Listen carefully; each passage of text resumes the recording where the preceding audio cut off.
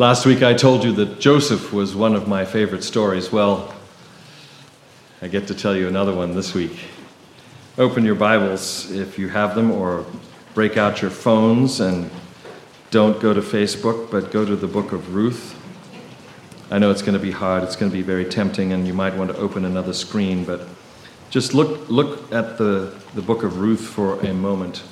Because this situation that we find ourselves in this moment, is so full of meaning and so full of feeling.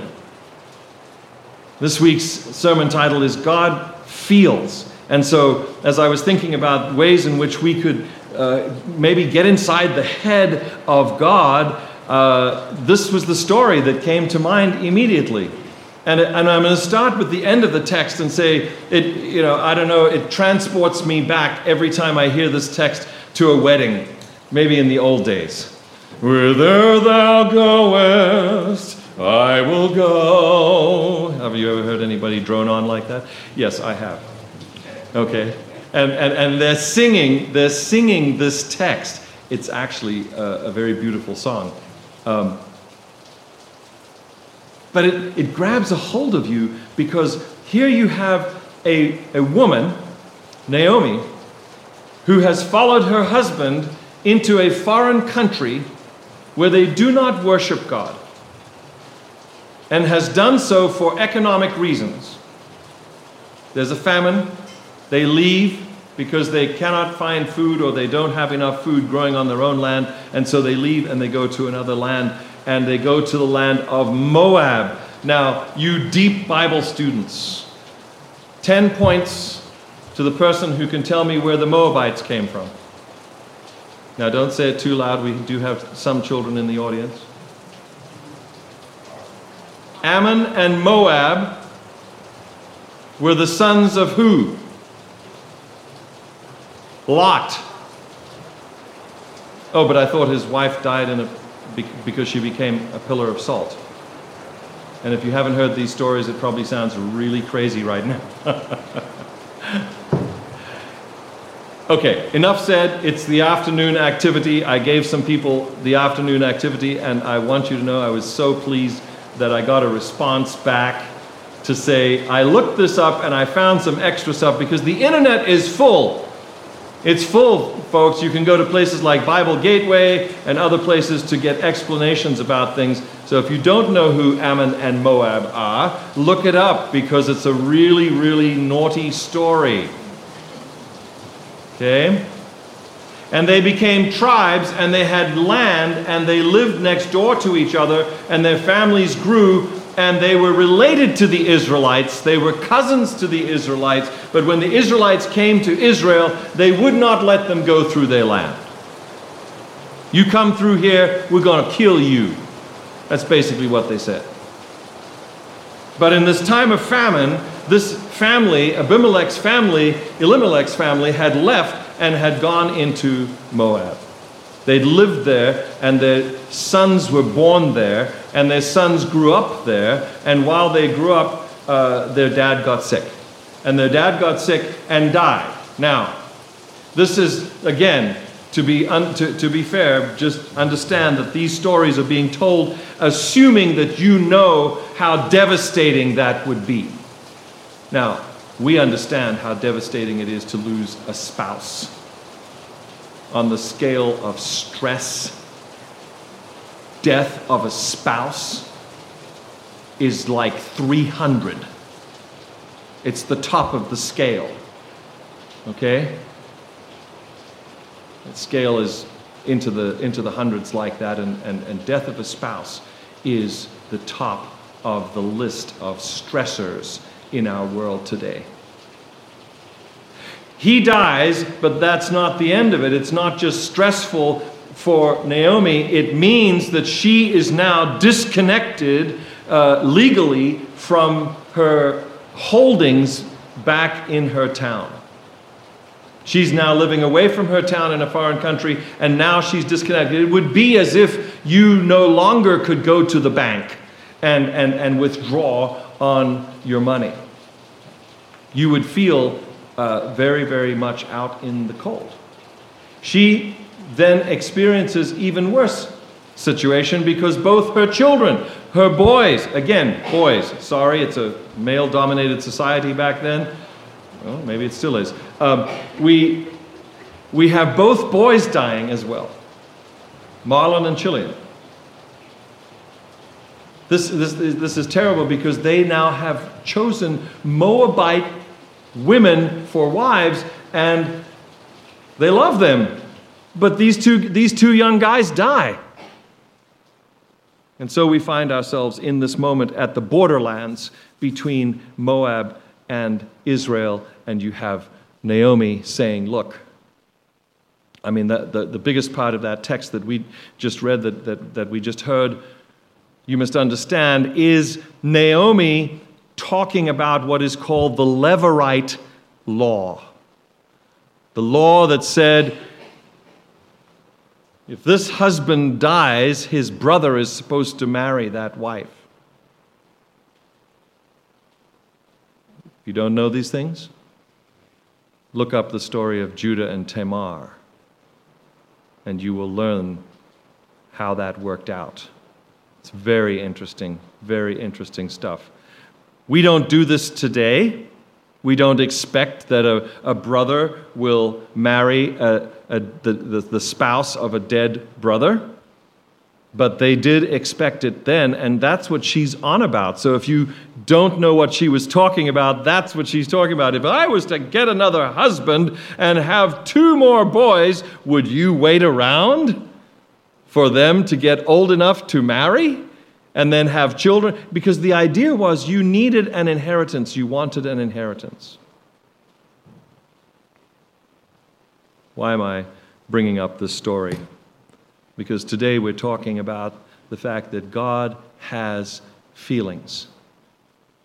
He has feelings. Last week we talked about the fact that God knows, and the fact that He knows so much. We saw that in the story of Joseph. He knows the future, He knows the past, and He works with Joseph to save the world. Here we have a more personal situation in which there has been another devastating experience by a family, and God is right there. Not only in the traditions that Naomi is talking about, but also in the very moment with these 3 ladies. To me, it points to the fact that God knows about how we feel. God knows the pain of separation. I believe that He experienced that even more maybe in a way that we will never experience because we are not part of a Trinity, but that when Jesus dies on the cross, where's the Father? Where's the Holy Spirit? Jesus says, I and the Father are one. And now you have this oneness ripped asunder by death. It's no wonder, my friends, that in Revelation it says that when Jesus comes again with the New Jerusalem and everyone is raised who didn't choose to go and be with Him, they're raised in the second resurrection to see that He is the King. He is the universal God. And every knee bows and every tongue confesses, and every person realizes that this is terrible. This is not where they should have been. But there goes a word throughout the crowd. That's our city. Let's go take it. And then something amazing happens that we don't like to think about, but God gives these individuals what they ask for. No, His heart has been always about saving them, always about bringing them back home. This is what Naomi is talking about. I'm going home, girls. I'm going home. I don't have any other sons to bring to have you be connected to me. I'm going home. Jesus has been wanting to bring us home. And there's going to be a huge number of those who have been alive on planet Earth from all the ages who will have said, no. Imagine how God feels about that. He's done everything, literally everything in his power, playing by his rules, which one must understand are not the rules employed by the evil one on the other side of the great controversy. He is a dirty trickster who does not play by the rules. God stays true to his character, and he plays by the rules which says, I love you, I created you, I have feelings for you. I want you home with me. Please accept the path known as Jesus. Accept that path and come home. Naomi's going home. And she knows she cannot give the girls what they need. Now, I want you to know, too, that this Levirate law and the laws that the Israelites lived by were indeed things that they could think about and were within their power to make happen.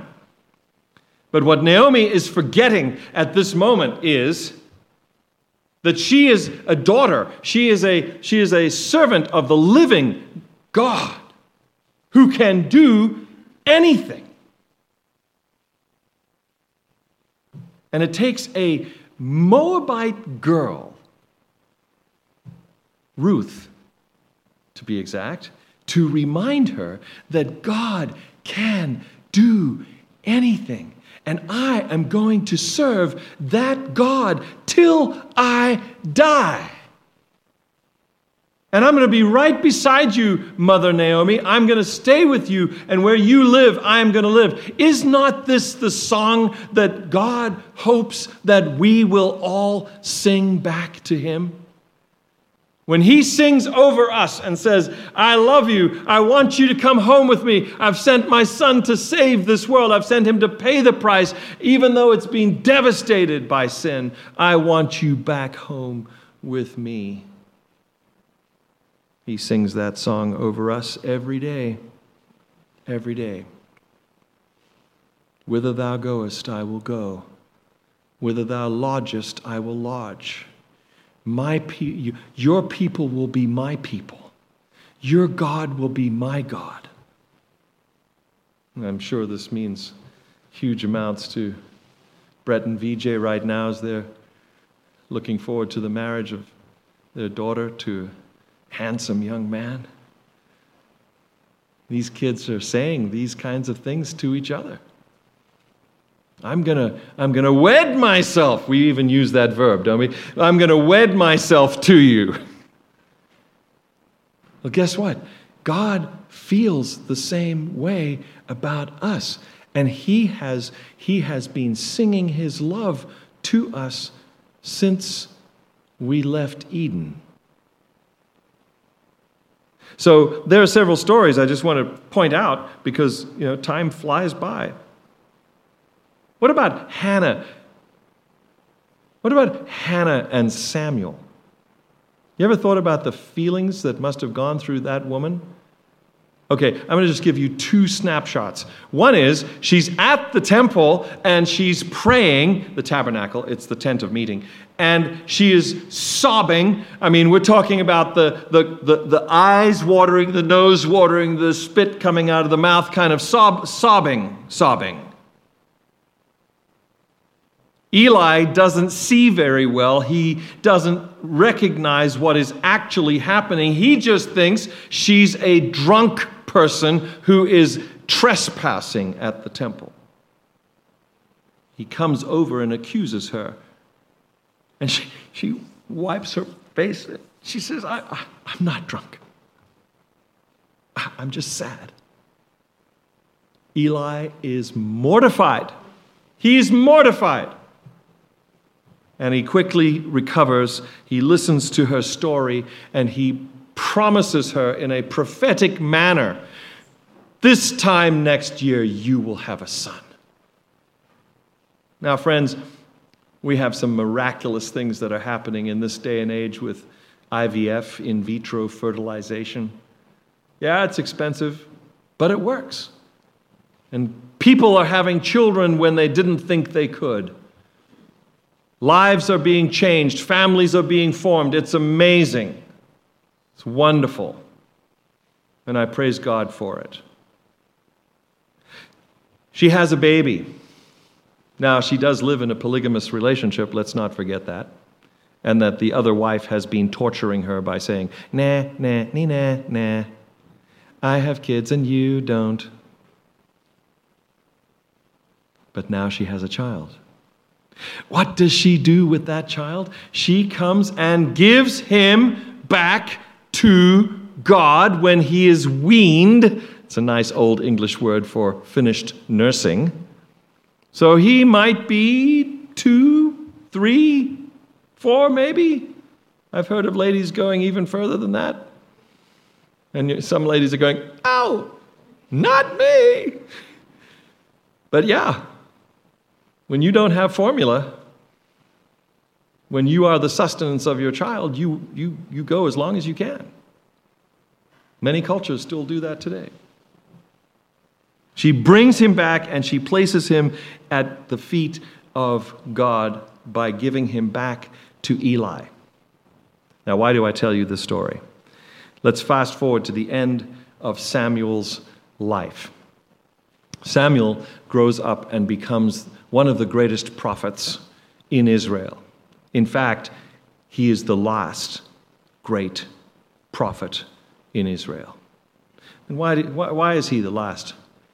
Well, you see, because the people came to Samuel and said some words, my friends, that when I even think about these words, I think about us, and I think about so much of what we do and so much of what we think.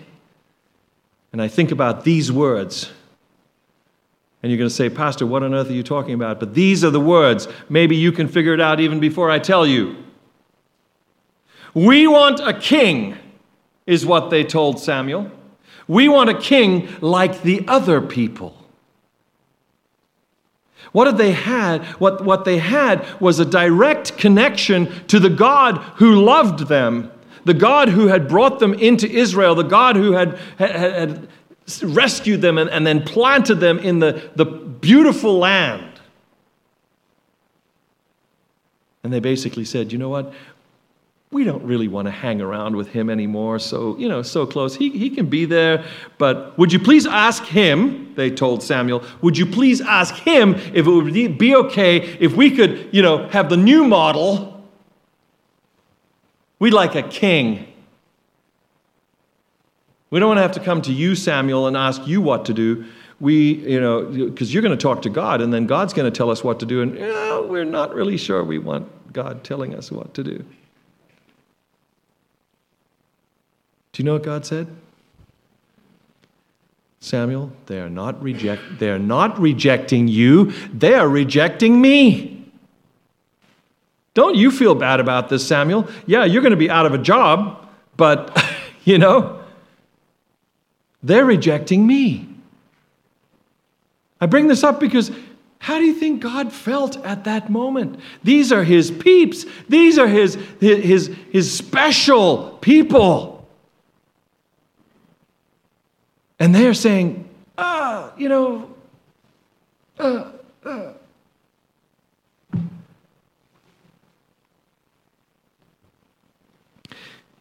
For your adult reading this afternoon, I suggest the book of Hosea. And if you understand that in this world today there is more slavery than ever in human history, you'll get a little inkling of what it must have been like back in Bible times. So when Solomon says there's nothing new under the sun, he's not kidding.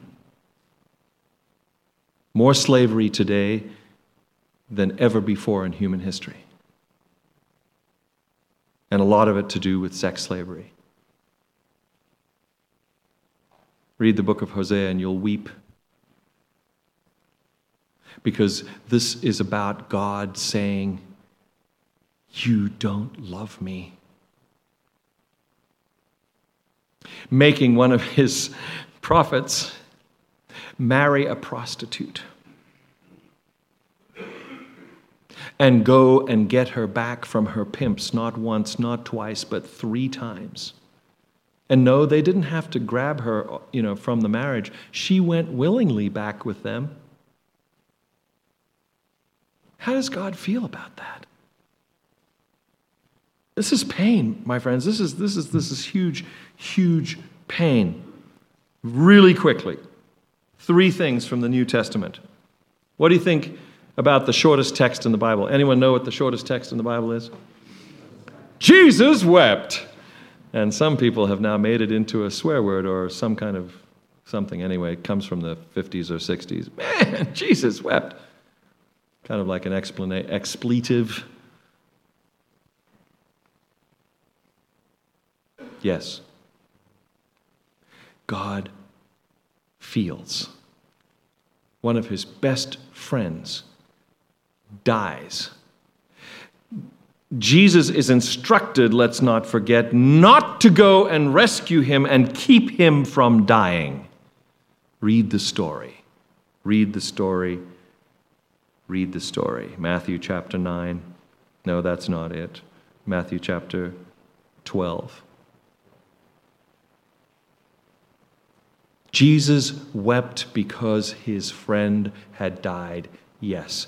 But Jesus wept more because the people that were surrounding this tomb where he was weeping did not believe in him. And they were God's people. They had the book. And they still did not believe in him. What about Zacchaeus? Zacchaeus we know this song since we were Scarlett's age. A wee little man. And you know what? He was a tax collector. And as a tax collector, he was an ostracized person. Ostraca is a proper word, and it simply means a piece of broken pottery that has been thrown out. It's no longer useful, except, of course, for notes. Did you know that Post-it notes were not the first notepad? No. Broken pieces of pottery. How do we know this? Archaeologists have dug up broken pieces of pottery with grocery lists on them. Yeah, you took a stick or some sharp implement, a knife maybe, and you wrote your grocery list on a piece of broken pottery when you went off to the market. Because you didn't just have a stack of Post-it notes hanging around. So this was their way of recycling broken pottery. Ostraca. But it means thrown out of general usage.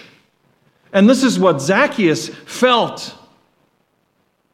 So you can imagine this little piece of dried up pottery decides, I am of no worth, I am of no value. In fact, people want to kill me because I am a Roman stooge, tax collector for the terrible overlords. He climbs a tree. Really smart move. You get in that crowd, you're smaller than everybody else.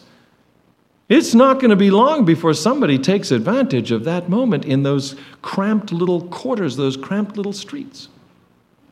And you don't come out alive. Smart. He climbs up a tree, hides behind its big leaves, and waits because he wants bragging rights. And he also wants to be back in the family. More than anything else, but he doesn't know the way home. And along comes Jesus. He passes that way, the song says, and as the Savior passed that way, he looks up into the tree that nobody else had bothered to look up into because nobody expected to have a little man sitting in a tree. Like I said, it was a good plan. It worked. Until Jesus, who, as of last week's sermon, knows everything. Jesus knew that he was there. Jesus knew, in fact, maybe had been instructed that this was probably one of the very people that he was supposed to meet as he went through Jericho that day. He'd already met blind Bartimaeus on the front end, as I like to preach it, and on the back end, he's meeting Zacchaeus. Divine appointment.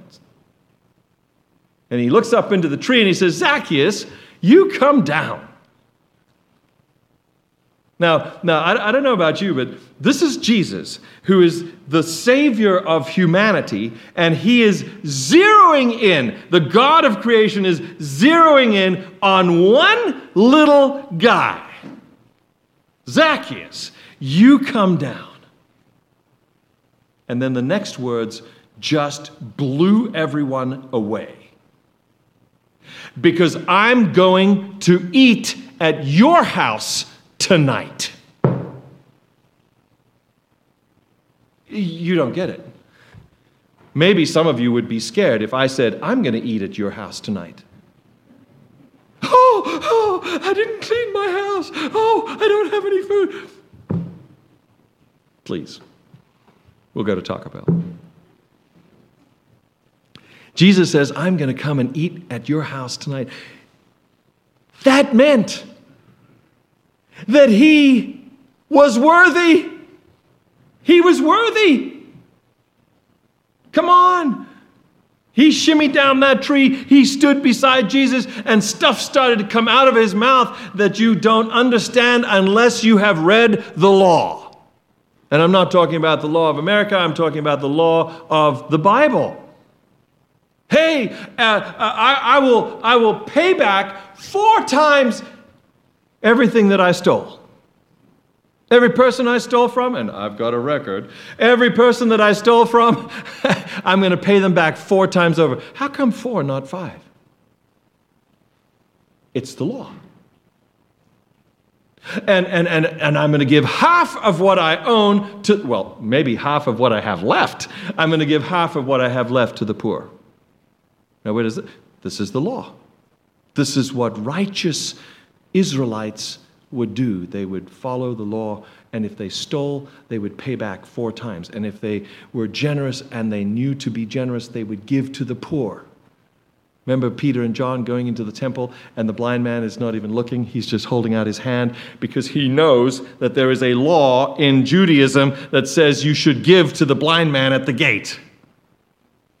If you want to look good to God, you're about to go to church, you might want to give to the blind man at the gate. So he's not even looking at Peter and John. That's why Peter says, look at me. Okay, just a little tidbit there, but it goes with this piece. Because off they go to Zacchaeus' house, and he eats with a sinner. So when Jesus is accused later on, this man eats with sinners. I don't know about you, but I should say, amen. Amen. Thank you, Jesus. You are willing to eat with sinners. Because I'm a sinner. I have told God no. That makes me a sinner.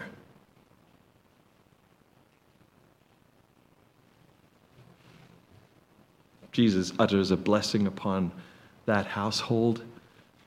That is exactly what Zacchaeus wants. From his heart, God says, now this man is a son of Abraham. His heart's desire was to be back in the family, was to be inside, not outside. And God's heart said, yes, I want you back in the family.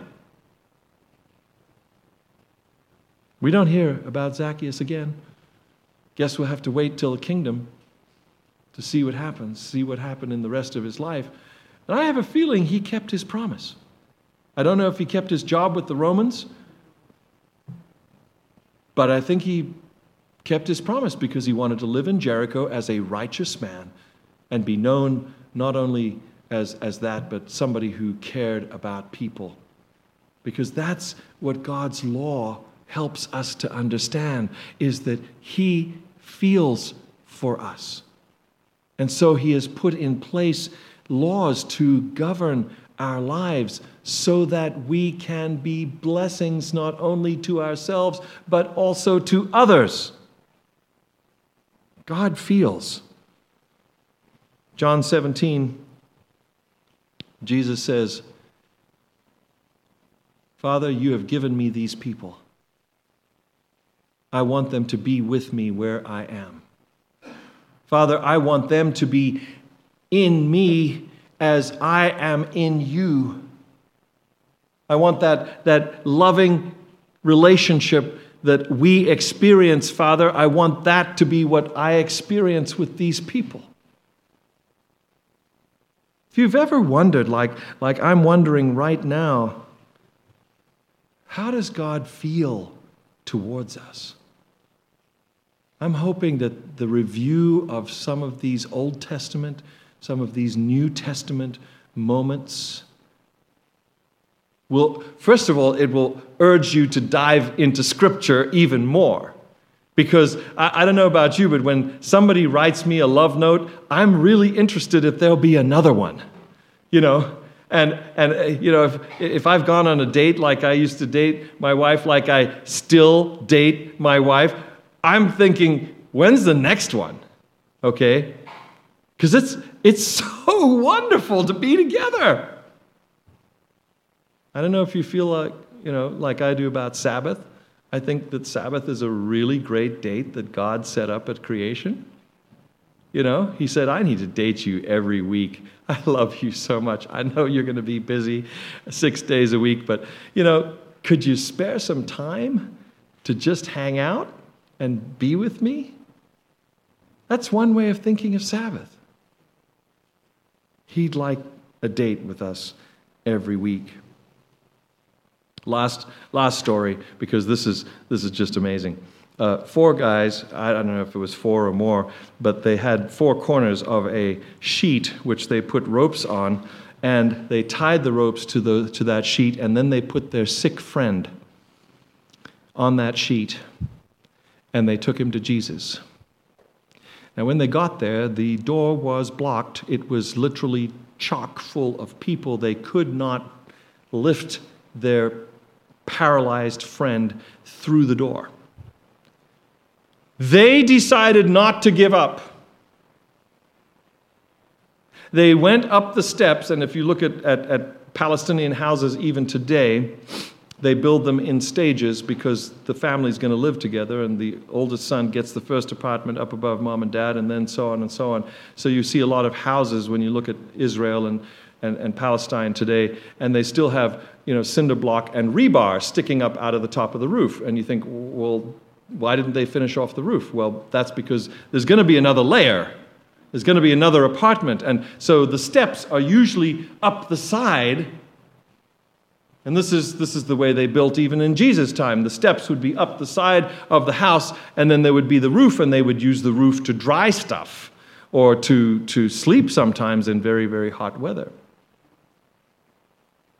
Those boys took their friend up on top of that roof, and then they started beating on the roof until they started pulling the clay away, and then they started pulling away the palm fronds or whatever other roofing material had been used until there was a hole in the roof big enough to take this hammock that they were carrying with their paralyzed friend in it and to lower him down at the very feet of Jesus. Now, I don't know about you. That's amazing love. To me, that's also a picture of what God did. He came to this world that was not expecting Him, that was really busy with all kinds of other things, and He didn't let that disturb Him from His goal of getting to us. He came another way in a stable in Bethlehem, and He scratched and scrabbled, and He opened up a roof, and He let down His Son into this world. at our feet. And he said, if you believe on my Son, your sins will be forgiven and you will be saved. That's exactly what Jesus said to that boy. Now, I'm sorry, church people. The church people standing and sitting around Jesus at that moment did the unthinkable. So don't let's ever copy them. They questioned God's love and feelings for that boy. They questioned whether Jesus had the right to forgive him, because they did not want to believe that he was God. Because they knew that only God could forgive sins. Only God could do what was necessary in order to reunite us with our Heavenly Father, and that this would indeed be the Messiah if they were to say, this is a wonderful thing. He just forgave this guy, and of course the very next thing he does is he heals him, and he stands up fully restored to his friends who are probably doing a jig on the roof saying, yeah, I told you, man, look, we brought him to Jesus, and I knew it, he'd heal him.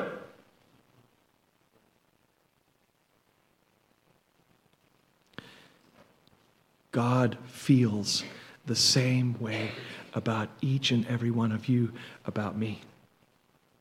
He wants nothing more than to bring us home. It seems, with all the crazy stuff that's going on in the world, that he's getting ready to do something.